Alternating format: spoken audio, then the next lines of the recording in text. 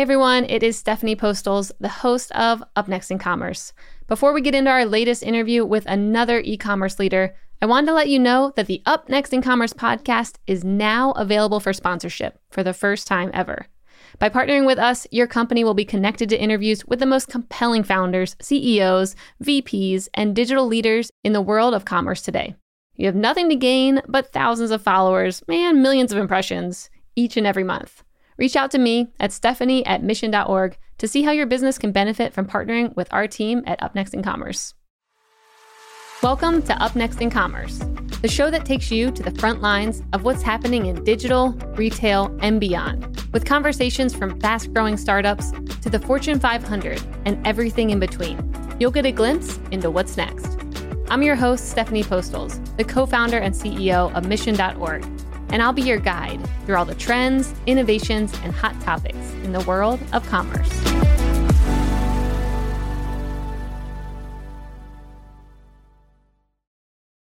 What are business leaders thinking about when they aren't winning at business?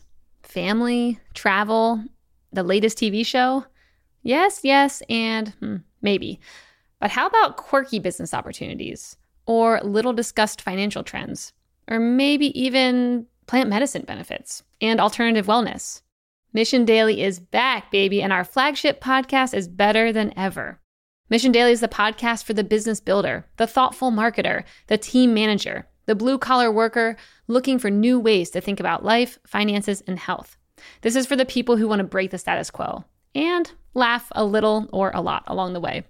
Join me, Stephanie Postles, and my co-host Albert Chow as we address the subjects, thoughts, and trends that business leaders think about but don't often talk about.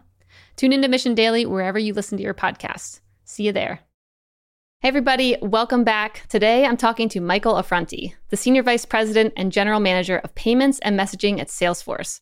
Michael is a seasoned senior product executive, advisor, investor, and board member with more than 18 years of experience building and leading high-performing organizations from incubation to $1 billion plus in revenue. Yes, that was $1 billion. Prior to Salesforce, he's worked at places like Dataminr, Fuse, Microsoft, and he even spent some time DJing in his past life. Michael, welcome to the show. Good to see you. Thanks a lot. Nice to be here. You like that little final edition? I'm like, come on, this shows who this man is. We have to. I didn't see it coming. The question you can ask if you want is my DJ name, and I will absolutely tell it to you. Oh, yes. Let's start there. Okay. DJ name. And do you still DJ? Or when was the last time? Yeah. So my DJ name back in the day was DJ Flash. Actually, my mom gave me that name, just if you want to be honest. Yeah. I love running, and I was quite fast when I was a kid. So that just stuck. But started out doing weddings and bat mitzvahs and ended up doing a bunch of nightclubs and stuff for a while. And definitely turned in my tables when I took the professional career route after college. But every once in a while, someone will convince me to DJ at a party, and I'll put down a couple tracks if I can. Oh, that's cool. You better be careful. I feel like Salesforce, if they learn about that, they're going to be like, all right, Michael, you need to come over here and maybe go to Dreamforce and support these initiatives we need. I don't know. Maybe be a little careful telling people about these skills. I worried about that a little bit when I first got here, and then realized that Salesforce gets people like Will.i.am and other folks. So I was like, right, I think they'll go ask the heavy hitters. Yeah. I guess so. So today I'm really excited because we are going to be talking all about payments, messaging. I mean, these are two topics that I feel like I get to touch on a little bit here and there throughout the episodes that I do, but I've never really been able to dive deep. So I first want to tell the audience a bit about, why do you care so much about this space? Why did you get into this world? How did you get into it? Yeah, great way to start. So I've been building products in the B2B space since I left college and joined Microsoft. And I've always personally been fascinated by technologies that help people do what they need to do for their jobs better, faster, simpler, easier, so they can be more productive, grow their businesses, and kind of ultimately get done with their day faster and go enjoy their life, right? And I think over the years, I've had the opportunity to work on a number of different technologies, starting with at Microsoft, all of this collaboration technology that was really centered around how are people communicating with each other. And I spent a lot of time thinking about how do we optimize that? How do we make it easier and faster to collaborate and then make that something that is more natural. And then over the years, especially after I left Microsoft and worked in startups, you end up having to build a lot more underlying back office technology than you sort of have available when you're working at a larger, more established technology company. So at all the companies I worked at, we had to do things like integrate payments technology to accept payments for the products or services we were selling, how to communicate with our customers, whether it be for an outage or all the way from a new service announcement. So I ended up having to learn these technologies and platforms as part of helping to deliver the other products and services that I've been fortunate to build. And through that, I would say the last 10 years of my career, sort of this love affair has started with thinking about the evolution of payments and messaging somewhat independently, but now very much, in the same headspace of how are they transforming how people are, operating both at work and in their personal lives. I think now I'm at a place where I'm very fortunate and feel super excited every day to be at a company like Salesforce, where we get to do things with these technologies that can help transform the way businesses operating. Goes back to that original mission I have, which is just help people do the things they want to do better and faster. Mm-hmm. Got it. And throughout that time, you also were just busy getting some patents. What patents do you have and what space are they in? Oh, wow. Patents. That's like going into the Wayback Machine sometimes, because those are, they're such a long arc. All the patents that I have filed, I think I would call it 90% of them are all from when I was at Microsoft, and all have to do, both the ones that were granted and the ones that are still pending, have to do with collaboration technology broadly. How can we do things like improve the efficiency of accessing large sets of email, which was when I was working on Outlook. Some of them have to do with search. This is, again, pretty long time ago. Search was actually a really hard and computationally expensive thing to do way before Google, even just on your local machine. So some of the patents are in that space of search. And then there's another whole set that are around workflows for communicating with other people. For a period of time, I was really interested in the messaging space on how can we do things to get signals from people. So if you and I are having a conversation and perhaps you're actually actively talking, is that a signal that we could put into your presence so that others who are looking to potentially communicate with you can be more informed about how you want to be communicated with? So some of the patents are in this space of trying to understand people better from the signals they give off to make it easier for others to interact with them, which, candidly, was pretty ahead of its time as the team and I thought about it. But now you fast forward to a hybrid and sometimes mostly remote work setup. And I feel like that level of personalization and adaptive interfaces is now even more important because of the way we all communicate. Yep. Wow. I mean, that's when you know you're deep in this space, when you have patents and patents that you were a little too early for, where now it's like people definitely need that. I mean, I remember even working back in offices in the Bay Area, and they would have little signs you'd put outside your, workspace that would show how to interact with you. Like, here's the kind of color I am, and here's the best way. Like, don't come and tap me on the shoulder, ping me on Slack instead. But yeah, now that's even more relevant than ever before, I'm sure. So 100%. Yeah. One thing, whenever I join a new team and that I ask my team to do, and then I do the same, is just write down how you want to be communicated with. And it's this interesting experience I always have where most folks go, oh, I guess I never really wrote that down before. Well, I would prefer you text me if you need me. And that when you actually write it down, it's not too odd to look at. And I find that it's actually super empowering to make it really easy for folks to understand what are the best ways to communicate with you, not just working hours. That's sort of the easy one. It's more about those subtle things of actually email's not a really efficient way to get in touch with me. I'd prefer Slack. In the evening, text me, etc. So a lot of the work I did in those early days was around how could we be smarter about that, which, again, I think now is becoming a lot more mainstream as folks are letting technology do some of that for them. Yep. All right. So today's conversation, I want to kind of break it into, first starting with, we'll put messaging at the end. We'll first start with payments. And I want to hear, if I'm a business owner and I'm thinking US mindset, of course, it's like a different kind of thinking here. I'm like, what do I need to solve in payments? I've got all the things I need around me. Like, what could I possibly improve in this area? It's probably something that a lot of business owners don't always think of. Like, that's not top of mind. So tell me, what are the problems in the space that you're trying to solve right now? Or what are areas that maybe business owners don't even know that they need to be looking into? Oh, great way to start talking about payments. And I'd like to think about it, if we had a whiteboard, I would start drawing some concentric circles around each other. The smallest one would be, a US customer, a US merchant who's got a mostly US business, doesn't really sell internationally, and is wondering, should I be thinking about payments right now? And especially if they're exploring, making a change to their e-commerce offering, like if they're coming over to Salesforce's Commerce Cloud. traditionally they just haven't, and if they've been an established business for any period of time, they probably have an existing relationship with a payment processor. And it's just been something where there's a transaction fee, it gets paid, there's someone in accounting who understands how to pay that processor, and it's sort of out of sight, out of mind. What we have seen, I would say, at the global level, all the way down to that tiny circle that we just started with, is payments is now shifted, especially because of COVID, from that back office, out of mind, out of sight technology to the, whoa, this is something that we need to start thinking about more strategically. And I think the real question that you're asking is what's driving that curiosity or that feeling. And I think that could be summed up as there's a lot more ways for people to pay for things. And if you don't have a payment setup that allows you to react quickly to the increase in payment methods that get turned on every quarter around the world that your customers are demanding, then you can actually be quite challenged with growing, even if you have the rest of the technology stack all set up and buttoned up. Because payments, again, is something where if you don't have the payment method that I want, but you have the product, there's a higher chance than ever that I may not buy it. And that's a real bad thing. So that's where merchants, I think, just zoom in on is, whoa, this is something that now impacts conversion. Let's talk about it. Mm-hmm. Do you have any stats of like how many sales are maybe missed because the merchants don't have this frictionless way to be able to accept any form of payment, whether that's maybe someone just wants to text you to be able to do it or scan a QR code or whatever the new emerging form is? How much like sales do you think could be lost because of not having a frictionless experience with that?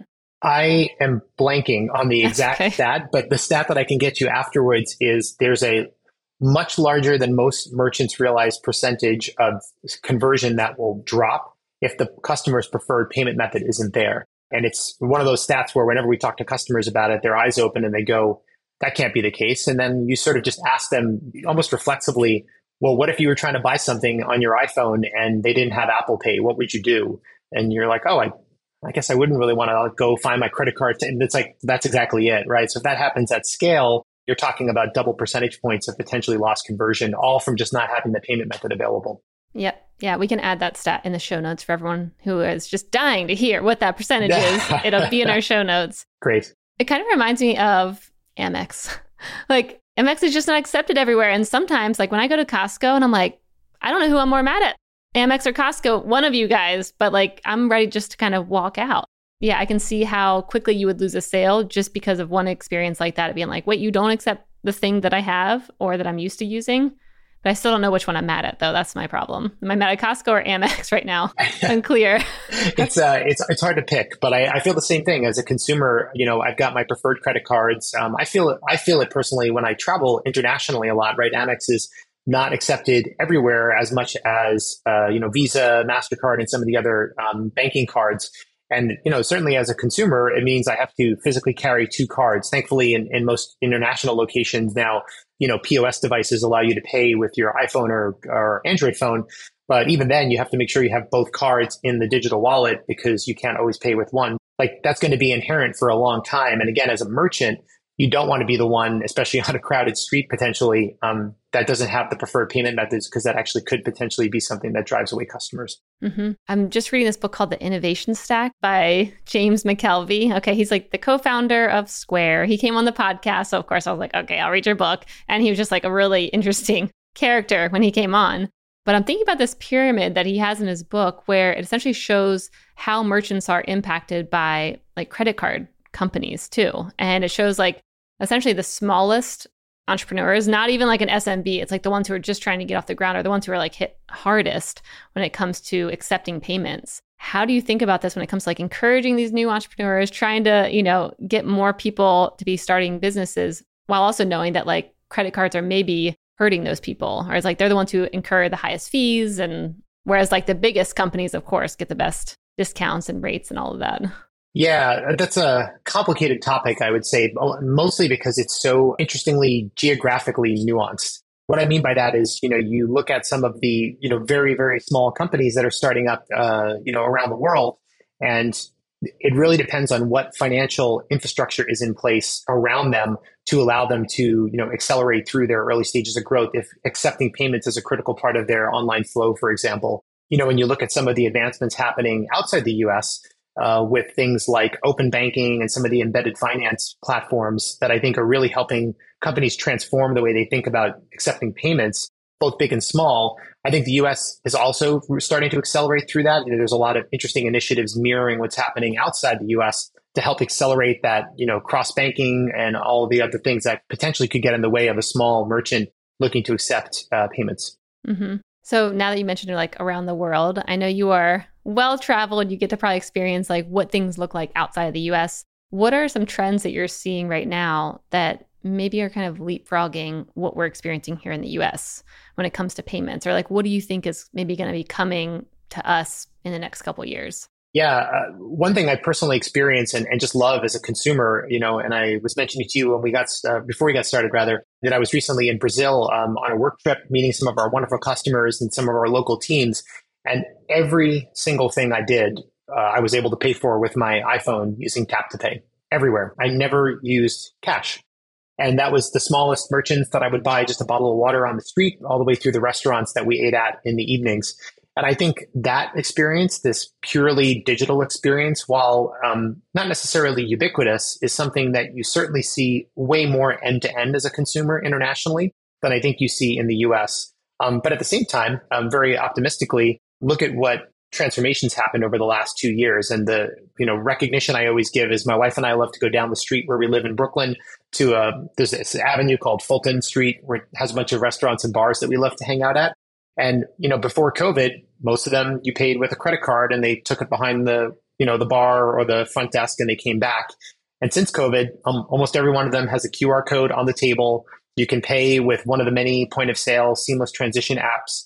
And increasingly, a lot of them are carrying the holster-based POS devices like they do in Europe. So I think that trend as a consumer of expecting a seamless cashless experience, if that's what's appropriate for you, is something that definitely started outside the US faster, but is now starting to happen, I think, everywhere, which again, personally, I think is awesome because it's more convenient. But again, I think it also gives merchants a lot more leeway and leverage and also safety because it reduces fraud and helps them understand their customers better. Mm-hmm. Yeah, I mean, by implementing that, to me, that's like the best way to start actually being able to personalize things to your customer, being able to get any kind of data. Because I always think, I'm like, right now, a lot of these credit card companies have all the data, but then how can these merchants get data? And how would you advise companies, who are maybe moving into this space right now to be able to think about being able to serve their customer in a more personalized way, getting like good data?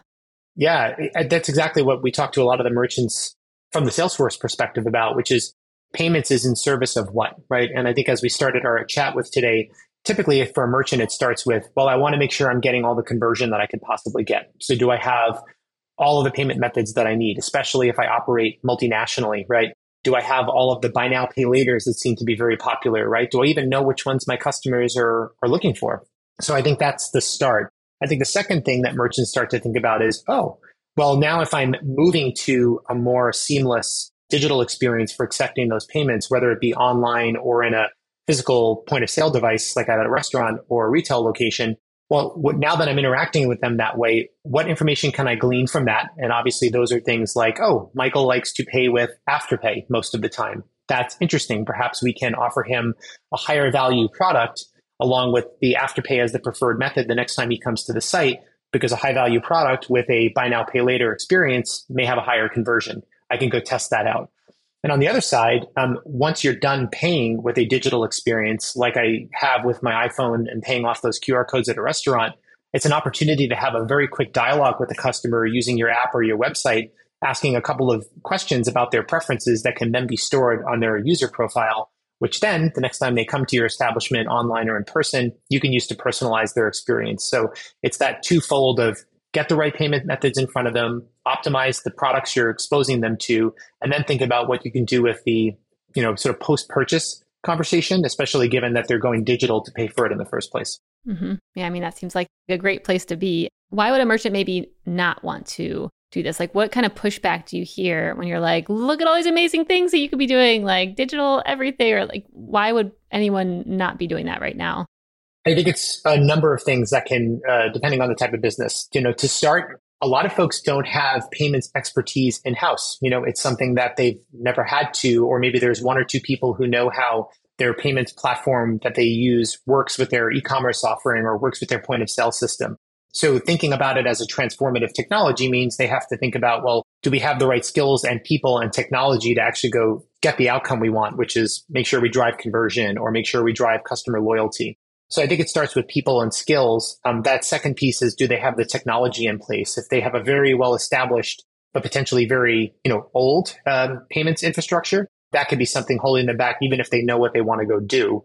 And again, that comes down to like, what is their impetus for change, and are they going to put the resources behind it to set themselves up to be more agile?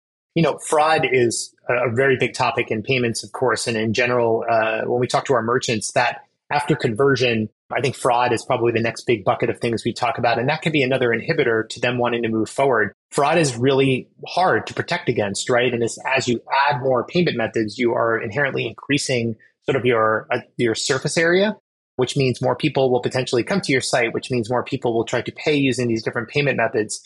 So what is your fraud profile going into that? How are you managing it? Are you thinking about it as a business process? Are you thinking about it as a back office process? And that whole conversation, I know with a lot of customers, can be almost overwhelming if they're not deeply thinking about it, which is something that traditionally you just haven't had to do. Hey there, are you enjoying the show so far? Well, imagine your company's advertising placed right in this very spot during a future interview with another elite e-commerce mind. Imagine your messaging and logo directly connected to the industry's most prominent innovators and thought leaders, distributed across every major podcast platform and social network. Yeah, well, it's time to stop imagining. Learn how you can partner with UpNext in Commerce and sponsor this very show.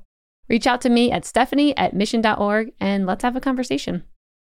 I mean, when it comes to fraud, that is such a big topic, but as a merchant, like what kind of tools or how should I be monitoring that? I mean, I'm just thinking like that's something you really need to be looking at probably every time you're getting a purchase. Like you should know what's happening, but then that also feels a little like overwhelming. So what tools or how should I think about managing that when I'm moving more into this digital space, knowing I'm going to have a lot more traction digitally and maybe a little bit more risk? Like how should a merchant think about that? Yeah, that's where AI comes in. And I was waiting to see how long it took for me to say the word AI. You did good. Yeah, thank you. Yeah, this is the longest I've held out all week in an hour conversation. That's where AI comes in. This is absolutely a big data problem. And I think something that traditionally has been very rules-based, which still have a big part to play, right? Only a merchant and the people that work there know about their business inherently enough to actually go and say, okay, well, these are patterns that we want to allow because of the configuration of the things that we sell in terms of, the purchase patterns and purchase prices and whatnot. So traditionally building a set of rules, like if this, then that, let the transaction through or not. But the scale has changed so dramatically that, you'd be easily outnumbered and outpowered just by the amount of transactions going through the average site. So that's where AI comes in. With Salesforce Payments as an example, we deeply lean on our partnership with Stripe, the incredible technology that they've built that allows them to use AI at scale to actually help drive down fraud and allow through the correct purchases by applying a much bigger corpus of trained information than you could on your own. And I think that that's something where that combination of rules-based from the business owners and AI-based to look at the data at scale, that is that combination that I would think really helps merchants because they get the most leverage out of it. That's good. I mean, I think there's so many opportunities around having data from just like what Stripe is doing, like from multiple companies, being able to see patterns. Oftentimes you just see, companies just trying to look at their own data and their own patterns. And it's like, that's probably not the best way to look at it when you could have the whole market's data, or at least, all of Stripe's customers, you can look into that. But there seems to be a lot of opportunity in those kind of like pockets of grouping up large sums of data and letting people kind of be partners in a way to be able to solve a larger problem that would be really hard to solve on your own. That's right. And also being able to do it with a partner, with a technology company, I should say, that respects the privacy needs of making that work, right? Which I think goes without saying, especially given how important this is. But it isn't a question that comes up. Well, we want the best possible fraud protection, but how do we not let our data get commingled in a way that is, dangerous, et cetera? And doing that well is also another part of the fraud experience. But again, something that I think merchants are increasingly thinking about. Okay, so I wanted to go here. Before we go into messaging, I do want to hear your thoughts. It can be personal, Michael's thoughts on crypto when it comes to payments. I mean, especially like you see all this movement in, other countries like around the world. You see some trying to implement like Bitcoin is our currency, and then that didn't work so well. And there's probably so many reasons on why that did not. Many thoughts on that one. But I want to hear, like, what are your thoughts when it comes to crypto in like the long term? Because right now we're on a roller coaster. Sometimes people are excited. Right now they're probably not. Drama everywhere. But like, what do you think when it comes to like the long term of how that could come into play? Yeah. So what a good topic. My personal perspective, very much so. I've been a crypto enthusiast for a couple of years now. And I've watched it from two angles, right? As a consumer and someone just interested in the technology underpinning crypto, blockchain, and a few other layers of the stack. And then looking at it from the Web3 perspective and what brands are doing in terms of driving loyalty and how that's a mix of like actual cryptocurrencies and as well as the blockchain technology. And then the third piece is, operating payments at Salesforce, listening to what our customers are saying and looking at that demand and trying to understand, is there something that we could be building to help support them?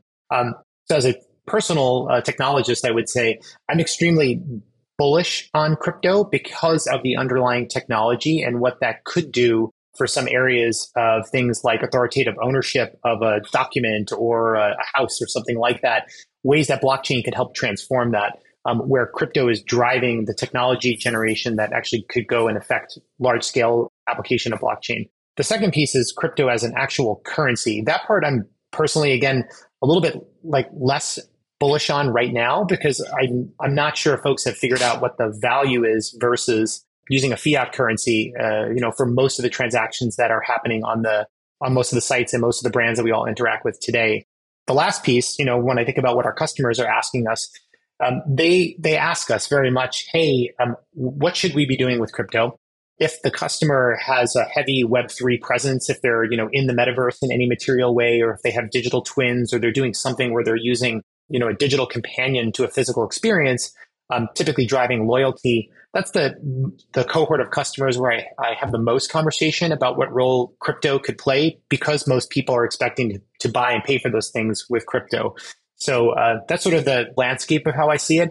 Personally, very excited about the underlying technology. Customers are still sort of putting their toe in the water depending on their angle of sort of approach. And I think in the middle, like crypto as a currency, I think is something we're watching and certainly talking to our partners about.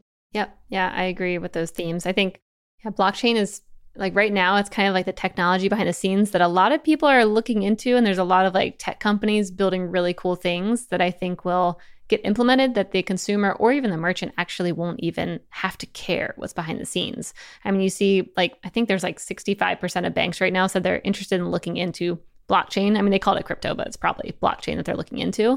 And I mean, that's when, technology is good when it like disappears and you don't even know what's driving, whatever's happening on the front, like user interface. Totally. I have a crossover for you. Wait for this. So between payments and messaging, specifically with blockchain, one of the things I find fascinating about blockchain technology, just like you said, is how it can be invisibly used to help transform experiences. So within the telecommunications market, spam is a really big deal, right? How many SMS do you get that are spam or phishing today, which is a really big problem? India has taken a really interesting approach where they have essentially launched the very large distributed ledger or blockchain that interfaces with the SMS system in India to basically eliminate spam going to mobile handsets. And the way it works is it treats inbound messages going through the networks as a verification process. And that verification process uses a blockchain.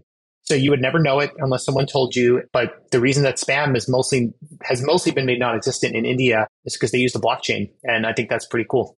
That's amazing. See, we need to study more things like that and just share that knowledge. I mean, actually, India has a lot of cool things that they're doing. I mean, they have a whole kind of like a book of how their whole economy is like being driven. And one time I went through and I started reading it and it was like really interesting how they think about like force and power and like when the government should intervene. And anyways, that's a side tangent, but they're doing a lot of cool things I think people are not paying attention to. I'm like, why aren't we doing this? Why aren't we tapping into blockchain? Because I don't want any more spam. So this needs to come my way.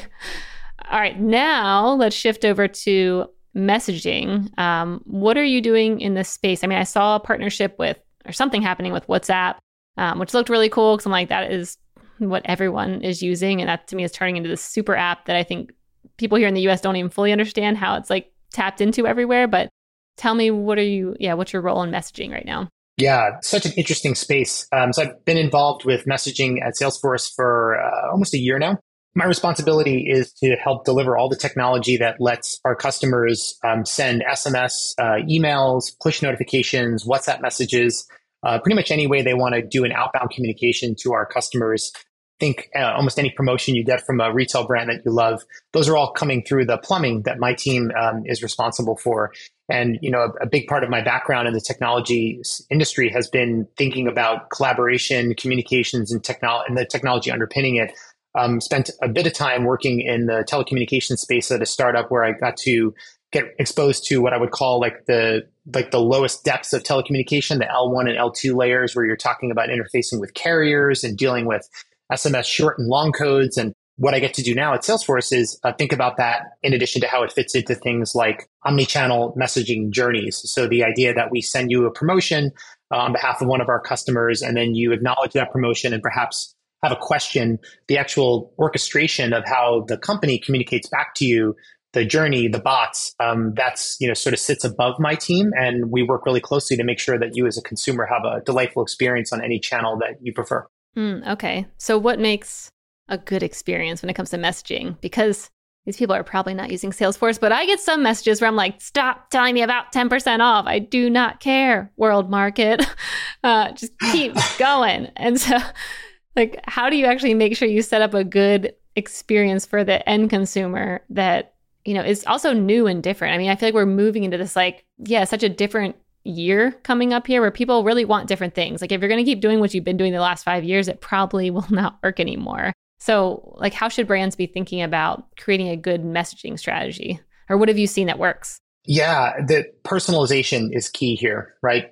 We like to say the right channel at the right time for the right person, meaning, you may be absolutely ready in your brain to go and purchase something from some company, and they may actually be able to promote to you that product. But if it's not on the right channel at the right time, it can actually have a negative effect on you, because you may be like, oh, you're sending me another SMS right now. I don't want this stupid thing that I left in my cart. But statistically, if we sent it to you on the channel that you actually prefer, maybe you prefer email, maybe you prefer WhatsApp, there's a higher conversion rate. So isn't that delightful for the merchant? And you as the consumer have a much more pleasant experience. So what I think a lot about is working with our AI teams, like our Einstein group, and a number of other technology platforms like Genie, to figure out how do we get you the right message on the right channel at the right time. And that's really, I think the key for merchants is thinking about how they optimize their systems to do that.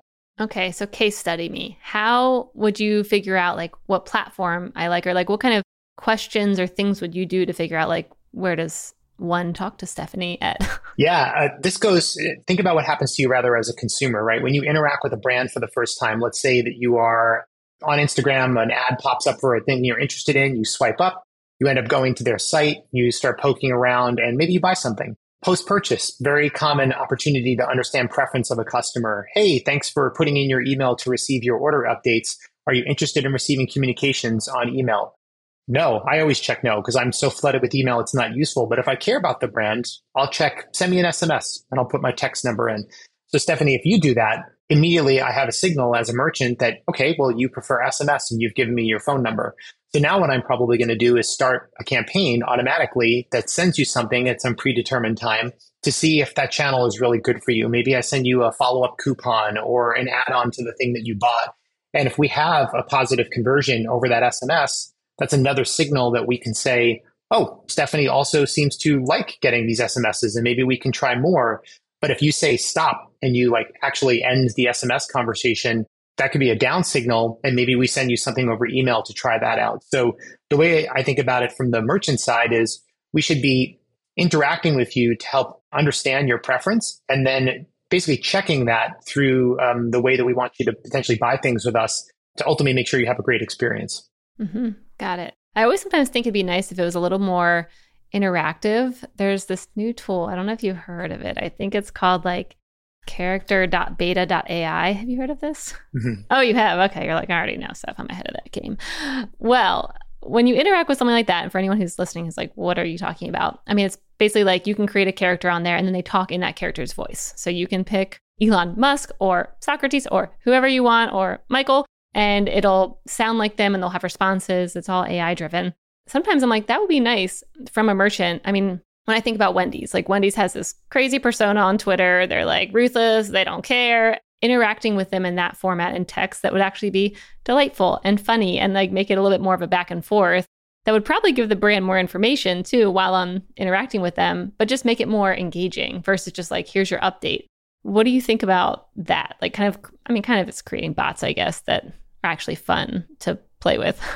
I think it's very cool. And the reason I think it's cool is because when we just talked about personalization, right? It's both sides, right? It's personalization in terms of what do you as Stephanie want to experience on the channels and the types of messages and the types of promotions, but also what is the sort of persona of the brand that you're looking to interact with, right? And how do you actually want to have that?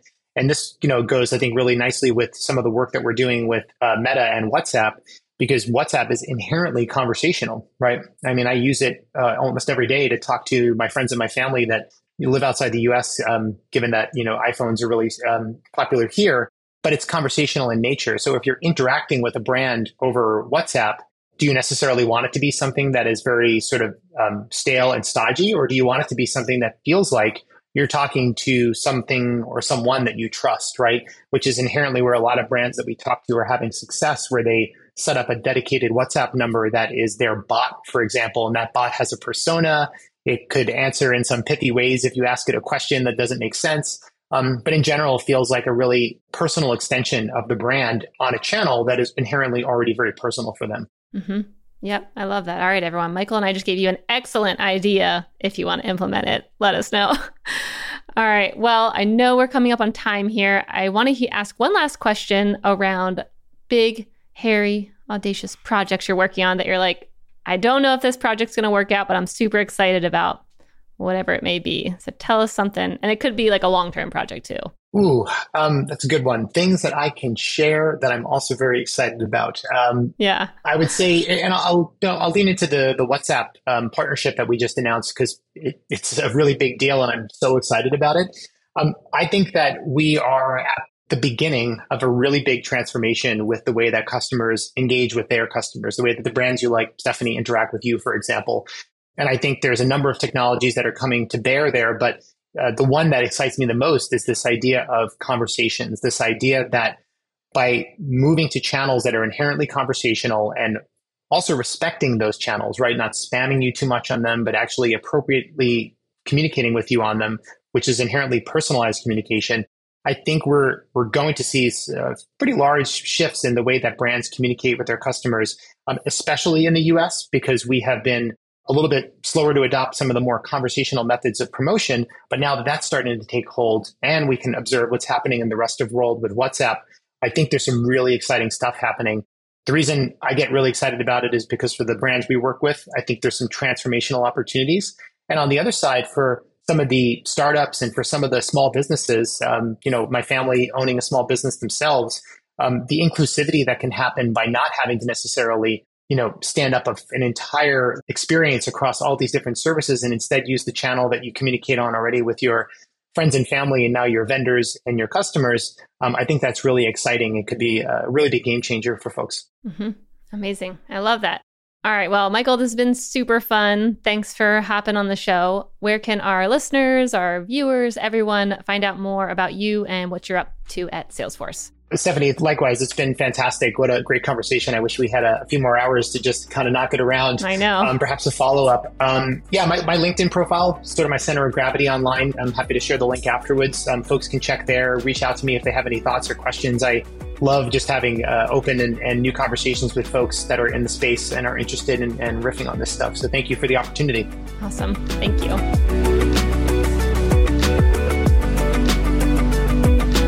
Hey listeners, thanks for tuning into this episode. I hope you enjoyed it as much as I did. If you haven't already, please subscribe, rate, and review this podcast. It helps spread the word, and I would greatly appreciate it. See you next time.